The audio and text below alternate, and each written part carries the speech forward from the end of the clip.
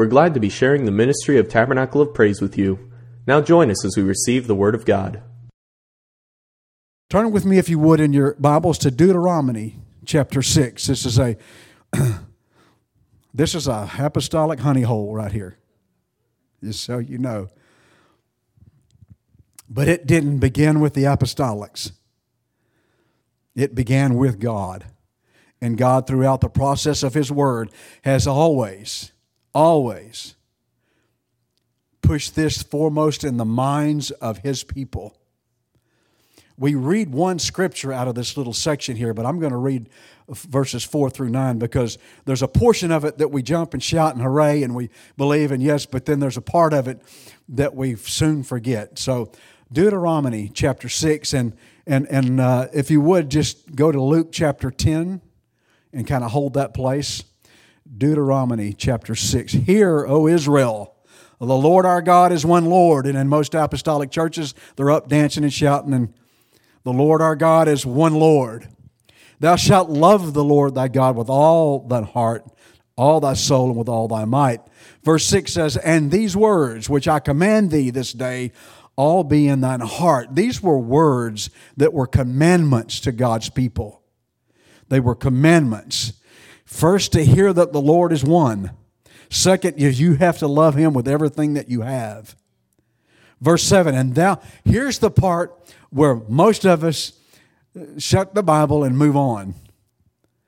He says, and thou shalt teach them diligently unto thy children, and shalt talk of them when thou sittest in thine house, and when thou walkest by the way, and when thou liest down, and when thou risest up.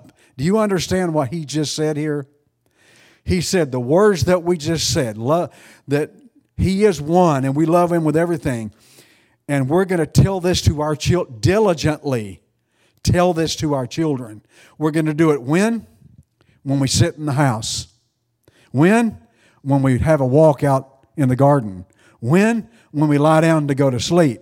When? When we wake up from our sleep. In other words, these are the words that we're going to talk about all of the time.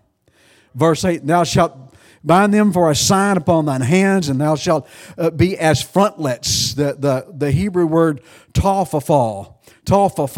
It means to bind around the forehead. You bind around these words around your forehead. Between thine eyes, the Scripture says. It's sort of like a place, the old Wild West, they said, you know what, if you're going to take somebody out, you got to shoot them right between the eyes. We're going to take this word, he said, and not only are we going to talk about it all day long, but when we're not talking about it, the word's going to be around our head and right between our eyes. And thou shalt write upon them, write these things upon the poor. Not only are we going to talk about it, but all of this we're going to write on the doorposts. Now, if I were to start writing on the doorposts of my house, my wife might get a little upset because we've got the doorpost painted. But there's a deeper meaning than right. They did this, but there's a deeper meaning. And on thy gates. Then Luke chapter 10, verses 25 through 27. And behold, a certain lawyer stood up and tempted him, saying, Master, what shall I do to inherit eternal life? And he said unto him, what's written in the law? What's written in the law? That's a good question. What does God's Word say? Because in today's society, in the church world, when you ask that question, most of the answers are not what's written in God's Word, but what we in the denominational world have come up with. That's why we have so many denominations. We've all come up with the answer to that question. But it's not what's written in the law or God's Word. It's what we feel comfortable with. But Jesus said, listen, you can answer this yourself. I don't have to tell you, Mr. Lawyer, what does it say in the law? And he answered, he said, thou shalt love the Lord thy God with all thy heart, all thy soul, all thy strength, and all thy mind. You notice he added an extra one here from what we just read in Deuteronomy.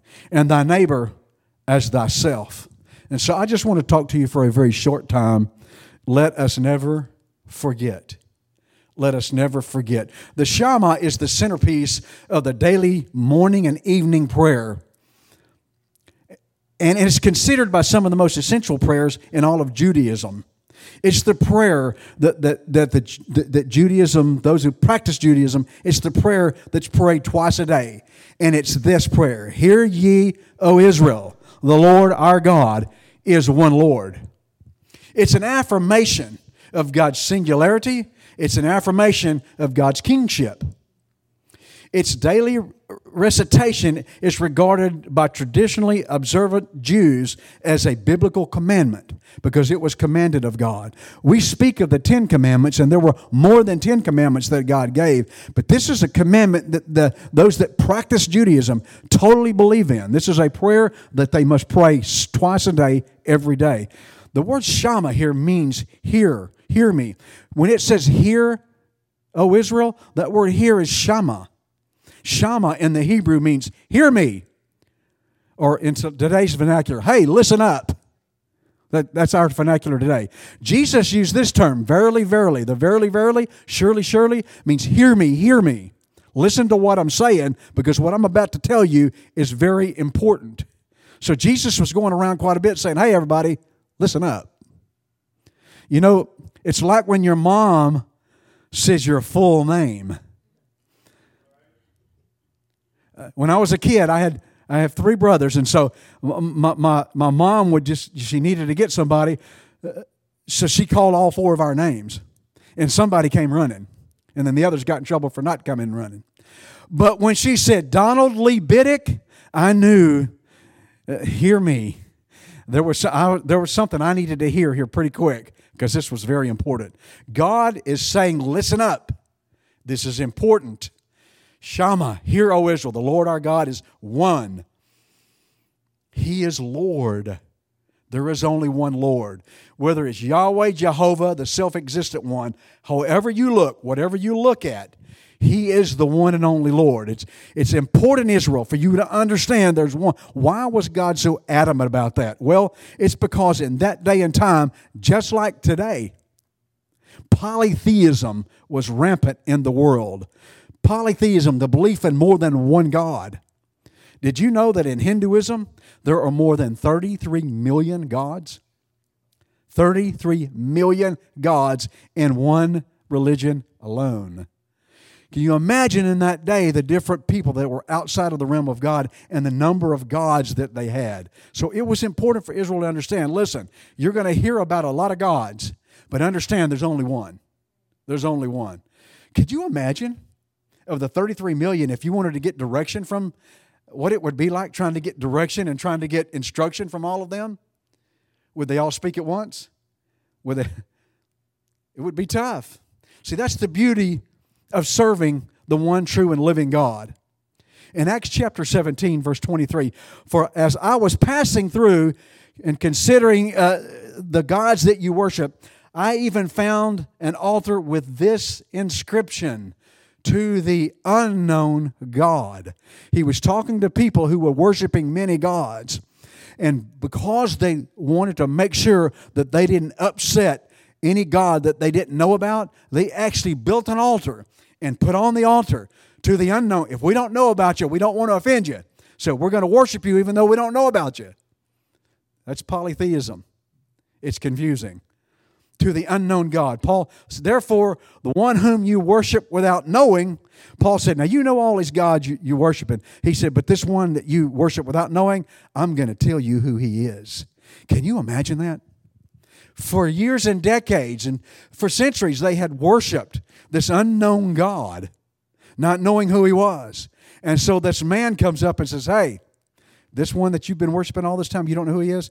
I can tell you who he is. I would bet you that the ears perked up, and I would bet you the attention rose to its top, because we're going to find out something that's been a mystery for years. Verse 24, God who made the world and everything in it, since he is Lord of heaven and earth, does not dwell in temples made with hands. In other words, you've built these altars and temples, and these are the gods you serve, but this unknown God, He's not in these temples. He's not in these altars. He's not in these statues. He's not in these. Nor is he worshipped with men's hands as though he needed anything, since he gives to all life, breath, and all things. Verse 26, and he has made from one blood every nation of men. Do you see what Paul tried to do here? What Paul was trying to get them to understand? You're serving all these gods, but understand something. The unknown God, the true God, has made all of us from the same blood. We're all together in this. We're all together in this. One blood, every nation is meant to dwell on the face of the earth, and has determined their pre-appointed times and the boundaries of their dwellings. In other words, God knew who was going to be where, when, and why. It was pre-appointed. He already knew it. Not predestined, but pre-appointed. God knew every single second of every single life of every single one of us, because we're all of the same blood. So they that seek should seek the Lord in the hope that they might grope for Him and find Him, though He is not far from each. Who is the unknown God? He said, I'm telling you who He is, and this is who He is, and you know what? He's not very far away from you right now. Can you imagine the feeling that must have really been stirring amongst those people? For in Him we live. For in Him, you know the reason you're living today? That's what He's telling these people that we're worshiping. You know why you're living today? It's not because of all of these gods that you've made, all of these statues you've erected, all of these temples and altars, but in the unknown God. In Him we live and move and have our being. As also some of your own poets have said. He said, listen, your own poets spoke of this unknown God, and here's what they said about Him. For we are also His offspring. You see, they didn't even know Him, but they understood. There's something about this unknown God that's different than all the other gods, because in Him we are all the offspring. And now Paul expands to them who He is. So we understand that Paul was proclaiming Jesus Christ to these people, right? Who was he proclaiming? The true one living God, Jesus Christ. Jesus said, I am the way. I am the truth. I am the life. Jesus said, I am. Because in the Old Testament, when Moses said, whom do I tell Pharaoh sent me? Who do I say to the people sent me? He said, just tell them, I am has sent me. Verse 5 of Deuteronomy 6 says, you shall love the Lord your God with all your heart, with all your soul, with all your strength. The word love here, agape love, it's a love, it's to have the affections that you have towards God. Now listen, I have an affection towards fishing. I have an affection towards fishing. No, it's not out of portion. It's not out of bounds. I don't go fishing instead of coming to church. Not that God would strike me dead, but you know what? That would be an odd affection to have fishing over God. That's an odd affection. And see, many of us in today's society have some very strange affections. I'll give you a strange affection. We bounce this around at our church here. A lot of you have a strange affection for the Dallas Cowboys. I understand it's your home team. I have a strange affection for the Miami Dolphins. That's even stranger, right? Yeah, I get it. But listen, if that affection is greater than my affection for God, it's a strange affection. It's a strange affection. Our affections, love the Lord, agape, the God love. Let your affections be towards God. Jesus extended this from 3 to 4 here as He let this man speak, this lawyer speak about what was spoken here in Deuteronomy. In the Hebrew, see, they never separated. In the Hebrew, when this was spoken in Deuteronomy 6, they never separated us and who we are from what we believe. See, in our society today, in Christian circles, religious circles, let me just narrow it down, Christian circles, a lot of people tend to separate who they are from what they believe. In other words, who they are is what happens Monday through Saturday. What they believe is what happens on Sunday. And there's a lot of our society, Christian society, that does that. But you cannot separate who you are from what you believe, because when you do, you don't really believe. Because if you believe, who you are will be what you believe. I'm an American. I'm a U.S. citizen. And I'm a U.S. citizen because I believe the Constitution. I believe our laws. We're a constitutional republic governed by laws. It's odd that there are people in our society that don't believe certain laws apply to them. That means they're not true U.S. citizens. Man, that's going to hit hard because I'm going to get some emails on this one. You see, there are those who want to break our laws. Have you ever broken a law before? Yeah, and they wrote me a ticket for it. I broke the same law 4 times in a month as an 18-year-old. Yeah. There are those, you know what? But I got real smart real quick and realized that if I keep breaking this law, I'm going to be broke in more ways than one, not just financially. You see, we're governed by laws, and there are those in our society today, and I'll say this and move on. It's amazing to me how that we have structured this so it's not as bad. You know, in my day, it was a criminal that broke the law, and today it's an offender. You're not a criminal if you break the law, you're an offender, as if it was offensive. Have you ever been offended before? See, they want to loop those two together because it sounds a little more acceptable. And in my day, they were thrown in jail. But today they're incarcerated. Suit and tie, you know, incarcerated. Anyway, I can go on and on. Understand this. Listen, just as our government system here is a constitutional republic governed by law, and we are to obey those laws and work within those laws, so it is with being a Christian, and even greater. There is the law of Jesus Christ. We just read it. What are the greatest commandments? Love the Lord thy God with all thy heart, soul, mind, and strength. Love thy neighbor as thyself. All the law hangs on these 2 commandments. Every bit of it. And so that's what we live by. When we don't live by those, we have to look at then what we believe. Because what you believe is what you will live. If you're not living as a Christian, you don't believe it. You're just Sundaying it. You're just Sundaying it. So I just challenge you today. Look at love the Lord with all your heart. That's your emotions. You know, I grew up in a group where if you were emotional, you went out the door. If you were emotional, you had a mental problem. If you were emotional, there's something wrong with you because we don't get emotional in church. The greatest emotion that I know that God gave me is love. The greatest emotion is love. And the Bible says God is love. The greatest emotion that I can have is given to me from God because that's who He is. See, our problem is because we get outside of our emotions. Sometimes we think, God doesn't get outside of His emotions. He realizes that we does, and He tries to draw us back in. But listen, you have to love the Lord with your emotions. Emotions. To sit and I love you, Lord, and I love you. You ever cried for the Lord? You ever cried because of what God's done for you? Man, we just didn't do that. But the Scripture tells us that that's how we love Him. That's how we show Him. When Jesus came on that 4th day and Lazarus was in the grave, the shortest Scripture that we know, Jesus wept.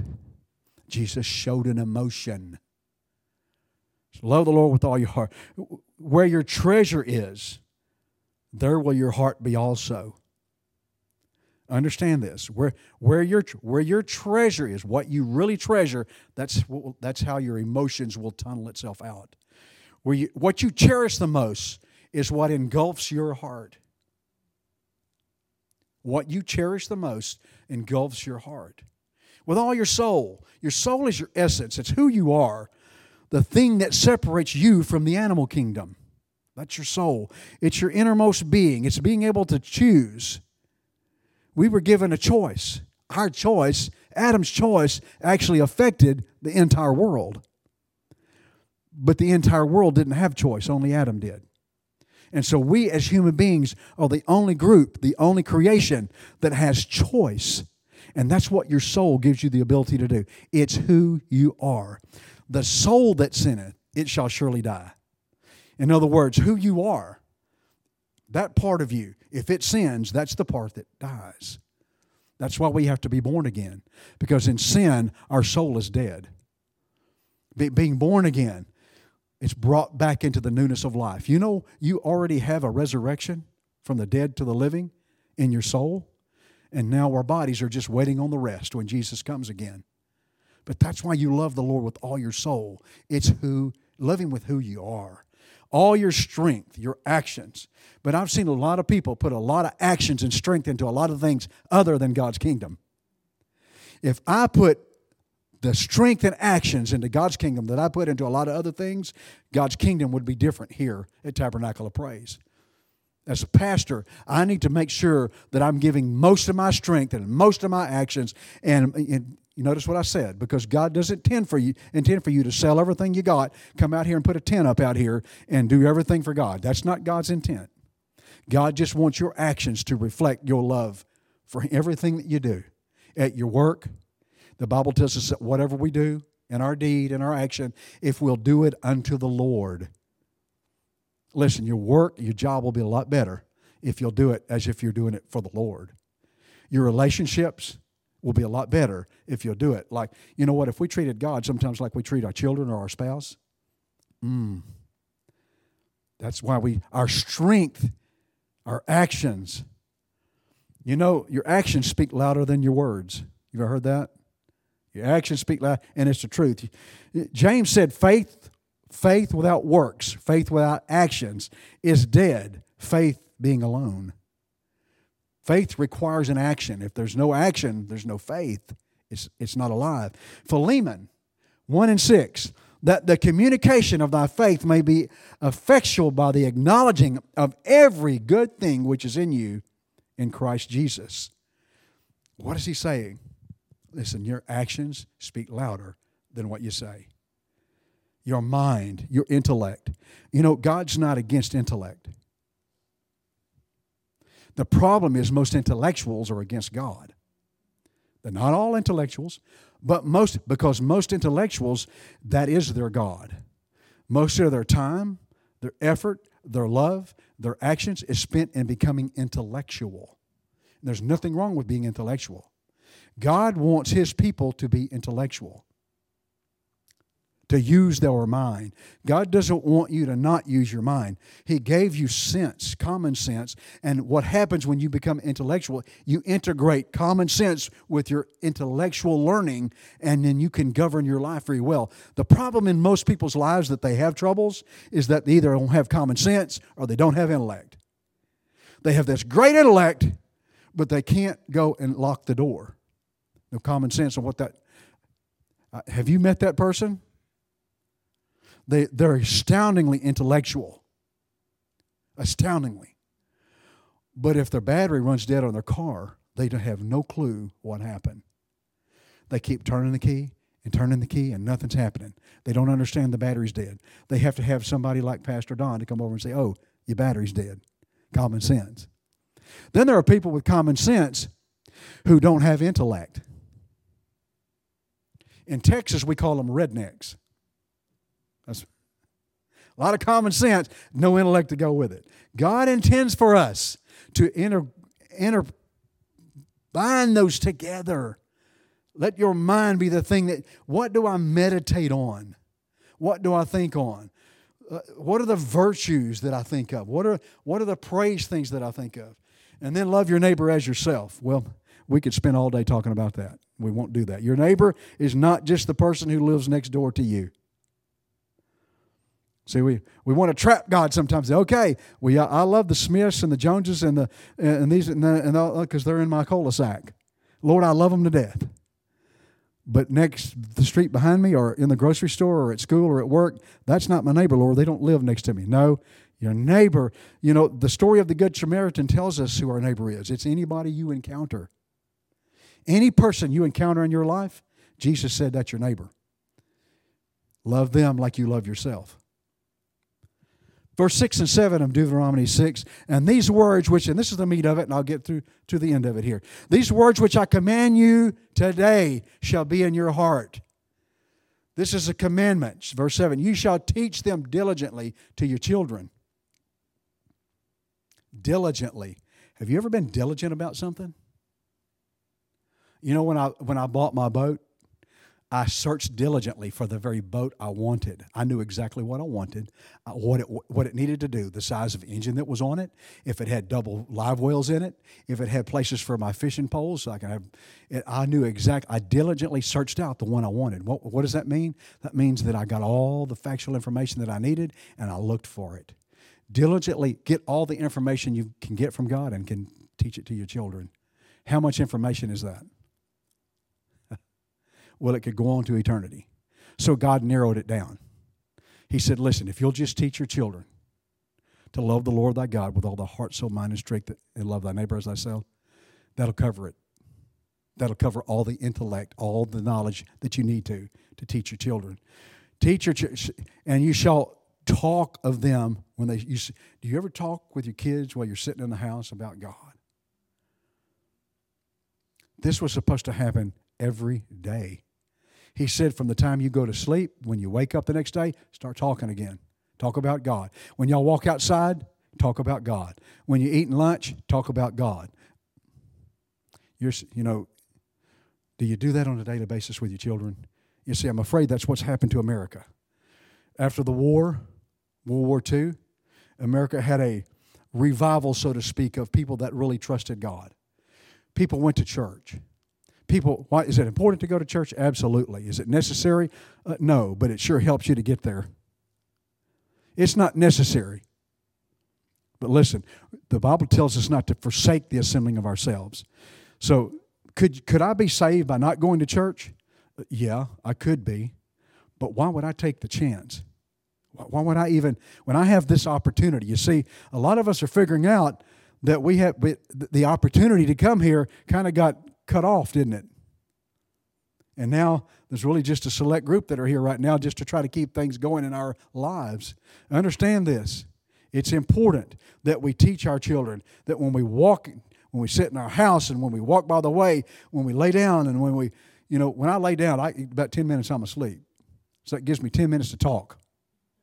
I need to be talking about the Lord. What if we actually did this? What if we actually, as the kingdom of God, as God's children, talked about Him? Love the Lord thy God with all, talking about love, talking about love, talking about love. Loving who? Him. Loving who? Others. What if we did that? Would this be a different country? You see, in our country today, if you agree with me, we're friends. But if you don't, you're a hater. No, I'm not the hater. You're the hater because you don't agree with me. That's our society today. Whatever happened to us disagreeing agreeably? Listen, I like blue. And if you don't like blue, you're a hater. That's how far our society's gone. Just because you don't like what I like or you're different than me, now you're a hater, not me. That's not loving the Lord, and that's not loving thy neighbor as thyself. A lot of people say, I bring my children to church so they can learn about God. You ever heard that one? I bring my children to church every Sunday so they can learn about God. No, that's not correct. Because we don't have church every day. And what your kids learn Monday through Saturday is much more vital in their life than Sunday. It's up to us as parents to teach our kids about God every single day. It's no one else's responsibility. It's ours. It's up to you as a Christian to learn about God every day. That's not pastor's responsibility. My responsibility as pastor, per the New Testament, is to lead you and guide you and equip you in the Word of God. But if I only have one day a week, an hour, there's 168 hours in the week, and I only have one to equip you, what about that 167 that's left? You see, we throw the responsibility in our society on everybody else but ourselves. I'm talking to you today about let us never forget. You see, Sunday school teachers can teach God's principles to your children. But we as parents have to live them. That what you live is in principles of God is what you teach your children. You are teaching them constantly every day. If you live the principles of God on Sunday, but you don't live the principles of God on Thursday, you're teaching your children that it's okay to live the principles of God on Sunday and not live them on Thursday. You're teaching them, whether you're ever saying it or not. You're teaching them. It's our responsibility to teach our children every day. Every day. There's a lot of people in our society that say, you know what? It's the police's responsibility to discipline me. to make sure that I'm obeying the law. They're responsible to sit out there with a radar. They're responsible to watch to see if I steal something. There's a lot of people, this is their mentality. Their responsibility to make sure that I'm disciplined, that I don't do these things. No, it's my responsibility. It's my responsibility. There are those that say, you know what? It's the responsibility of the school teachers. You know what? They have a job, and that's to educate your kid. It's not to raise your kid. It's to educate them, not raise them. There's a lot of teachers. I wouldn't be a teacher today. God bless the teachers in our society today in America. God bless you. And I mean that from the bottom of my heart. I don't know how you do it. Not because of the kids, but because of the parents. The kids are just acting out what they're being taught. They're just acting out what they're being taught. And so you have to deal with parents. God bless you. I better stop there. I'm going to get in trouble. Verse 8 of chapter 6. You shall bind them as a sign on your hand and the frontlets of your eyes. You make them a part. Listen, if you tend to forget, do you tend to forget sometimes to pray? Do you tend to forget to sometimes to read the Word? Do you tend to forget? Sure, we all do. We get busy in this society. So, if I'll just have these frontlets, in other words, the Word of God, it said here, is bind them around in other words, bind your mind with His Word. We teach so much, binding and loosening. You've heard that taught in several different, 100,000 ways. If you bind in heaven and you loose, and we want to loose our mind, but God said, no, you don't want to loose your mind. Because if humans loose their mind, then I might have to come back and destroy you again, because that's what happened in the days of Noah.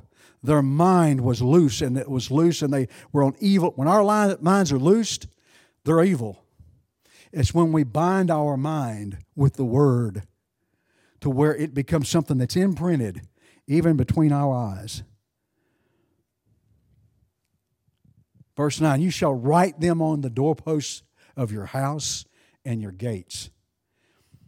See, your theology is not what you can recite with your mouth. I've told this story before. I was on the roof of a building in a town and talking with a guy who was a HVAC contractor. And as we were talking about Jesus. And and as we were talking, and then someone came up that had an attachment to the roof that said, listen, guy, you've got a problem here because what you did was you did this roof. And I haven't heard so many four-letter words in my life as I did that day. And I've heard a lot of them. And I'm like, whoa. We were just talking about Jesus. And now you let it fly. Man, you're letting them rip. You see, what you recite out of your mouth means very little. It has its degree. It's what's written in your heart. That's how you really live. When it says right on the doorposts and on the gates, what are doorposts? They're the posts that are the portal.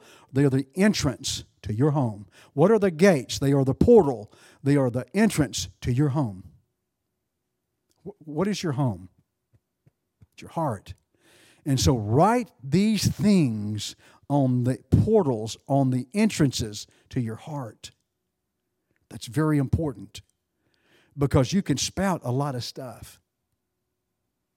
But if it's not written here, how can you spout Jesus, I love you, and then spout, and I'm not going to say those four-letter words.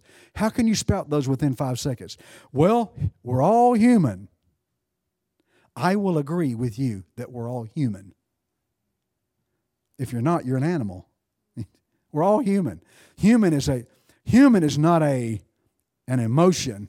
Human is not a intellect. Human means you're a body that has the breath of life in it. That made Adam human. When God breathed into him the breath of life, he became a living soul. Now he's a human. But we use the excuse, I'm only human, in a different way, don't we? It's because it's an excuse. What we have to understand is that when we write these things to the entrance of our heart, then whatever comes into our heart, whatever enters the doorway and the portals of our heart, will see God's Word first. Why is that important? Here's why it's important.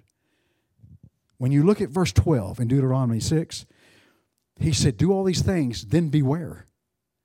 Beware, lest you forget. I'm telling you, we can't forget. Lest you forget the Lord who brought you out of the land of Egypt. That's the reason that you do this. That's the reason that you love the Lord your God. And that's the reason you teach your children. And that's the reason you put these things in your heart. Because if you don't, you're going to forget what God's done for you. Lest we forget. We can't forget. Out of the land of Egypt, from the house or the heart of bondage. That's why we do what we do. No matter where you've come from, if you were raised in the church or if you were raised in a bar, every single one of us was in bondage before Jesus found us. I wasn't raised in a bar, but I went home for a while. I lived in them for a while. But Jesus found me. No matter, if you were born, if your mom birthed you in church under a pew because they couldn't get to the hospital in time, that doesn't make you a Christian.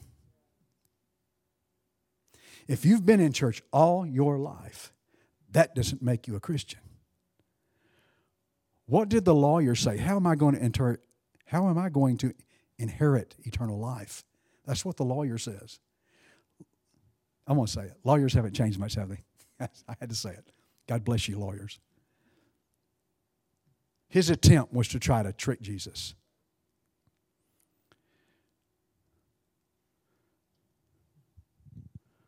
The land of Egypt in the Old Testament is a type and shadow of sin in the New Testament. God delivered you and me out of the land of Egypt and of a heart of bondage from sin in our life, regardless of where we grew up. You see, he asked the question, and Jesus asked the question, what's written in the Word? And so he puts it out there. I don't want to forget where Jesus brought me from. I don't want to forget. I don't like to think about some of the stuff. I'm glad that God remembers it no more. But I'm thankful he gives me a memory. Because I can stand here today and say, you know what? Man, there was a day on Sunday morning, right now I'd still be asleep with a hangover, trying to get over last night. I don't want to forget that because I don't have to do that anymore.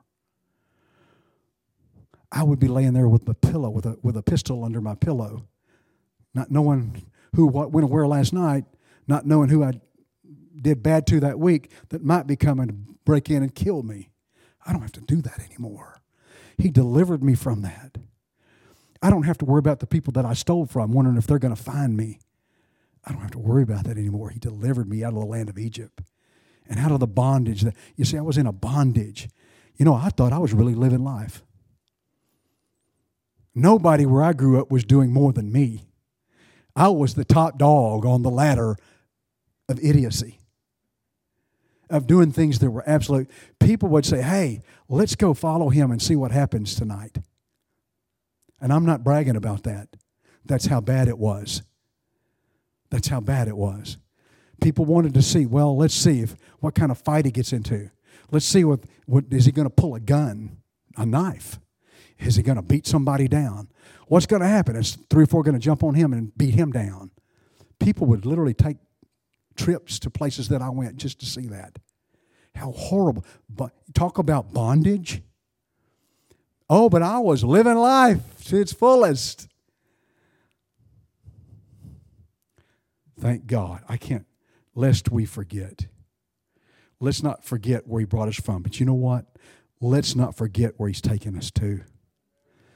He's taken us to love the Lord thy God with all thy heart, with all thy... And you know what Jesus' answer was?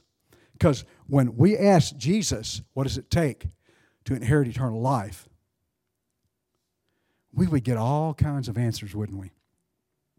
Because we do when we ask each other. But Jesus didn't give all kinds of answers. What did Jesus say? Jesus had a different answer than you or I a lot of times think. He said, well, what does the law say? Love the Lord thy God with all thy heart, soul, mind, and strength. Love thy neighbor as thyself. Jesus said this, thou hast answered right. I was expecting him to say, well, you need to do this, and you have to do this, and you have to receive this. Understand they were still living under the law. Understand that before Jesus was crucified, up until when they were still living under the law. So they were acting in obedience to the law. What did the law say? Love the Lord thy God. See the man, the law, he quoted the law. And Jesus said, you quoted it right. You quoted it right. But he didn't stop there. He said, this do. Don't just quote it. You see, many of our Christians can really spout it out there and quote it. But we forget. We forget. Let's not forget that there has to be love. Jesus didn't present himself or his word offensively. He wasn't offensive. But the word he spoke offended many. He didn't present it offensively, but because it was truth, it offended. And he said that. My word's going to offend. It's going to offend. So understand this. Thou hast answered right. This do, and you shall live. This do. Now we know transitioning into the New Testament, we know that we must be born again. But even after we're born again, do you know what the commandment from Jesus is? To love the Lord your God with all your heart, with all your soul, with all your mind and all your strength, and love your neighbor as yourself. It still is applicable to you and me today. Let us not forget what he's done for us. But let's not forget what he wants to do for others. As the praise team comes up. My prayer during this time of alone but together with you has been that we not forget what he's done for us. Not forget what he's done for us. He's done so much. But another part of my prayer is, God, don't let me forget what you want to do for others. There's so much God wants to do for those that are around you. Lest we forget, I once was lost in sin, but Jesus took me in. And then a little light from heaven filled my soul, bathed my heart in love, and wrote my name above. Just a little talk with Jesus made me whole. There are those out there that just need to have a little talk with Jesus. They don't even know it. If I know what he did for me, could I just tell them what he did for me, who he is, and they can have their talk with him? I trust that you've been really digging into the Word of God since you've spent this time alone together, that you've really been digging into God's Word. This has been a great opportunity to find, again, those gold nuggets, those things that, and I know we're going to talk about them when we're together again. I know we're going to speak about them when we're together again. There's things that you have found in the Word of God that you so want to tell somebody. So when we get together, I know there's going to be a long line all over this church of us just telling what God has shown us through all that we've gone through. I hope you're digging into His Word. I hope you're talking to Him about what He is showing you. Don't let God just show you something. Talk to Him about it. Because there's more. It's like the onion. As you begin to peel it, there's more and more. I hope you're spending daily time in worship and in praise. Don't let just the worship and praise you do on Sunday. Every day, worship and praise to Him. We are so fortunate to live out in the country, in the acreage that we live on. Even when I'm working out there, I hear the birds singing. And I look at nature and I think, man, what a praise, what a worship. And how much more, because the bird didn't need to be saved. The tree didn't need to be saved from their sin, but Don needed to be saved, and God's brought me into a relationship with Him. How much more worship and praise could I have than the bird or the tree or the flower? I hope you're spending that time in worship and prayer daily, and that it's a constant daily activity in your life. More than ever, your children need to see it in your life and hear it from you. Your grandchildren need to hear God from you and see God in you. The Lord said we should be talking about Him in all times, all during the day. So I encourage you to not wait till we join together. Contact somebody this week about something you discovered in God's Word, that God opened to you in His Word, and you talk about it. Maybe it's on the phone, maybe it's via text, maybe it's via an email. Talk about those things. May the Lord richly bless you today. For more information about Tabernacle of Praise, look us up online at tabernaclepraise.org. We want to hear from you, so be sure to connect with our Facebook page. We also have a free app that you can use to keep up with events or be notified of bad weather, and you can listen to our sermons directly from the app. Thank you for listening, and have a blessed day.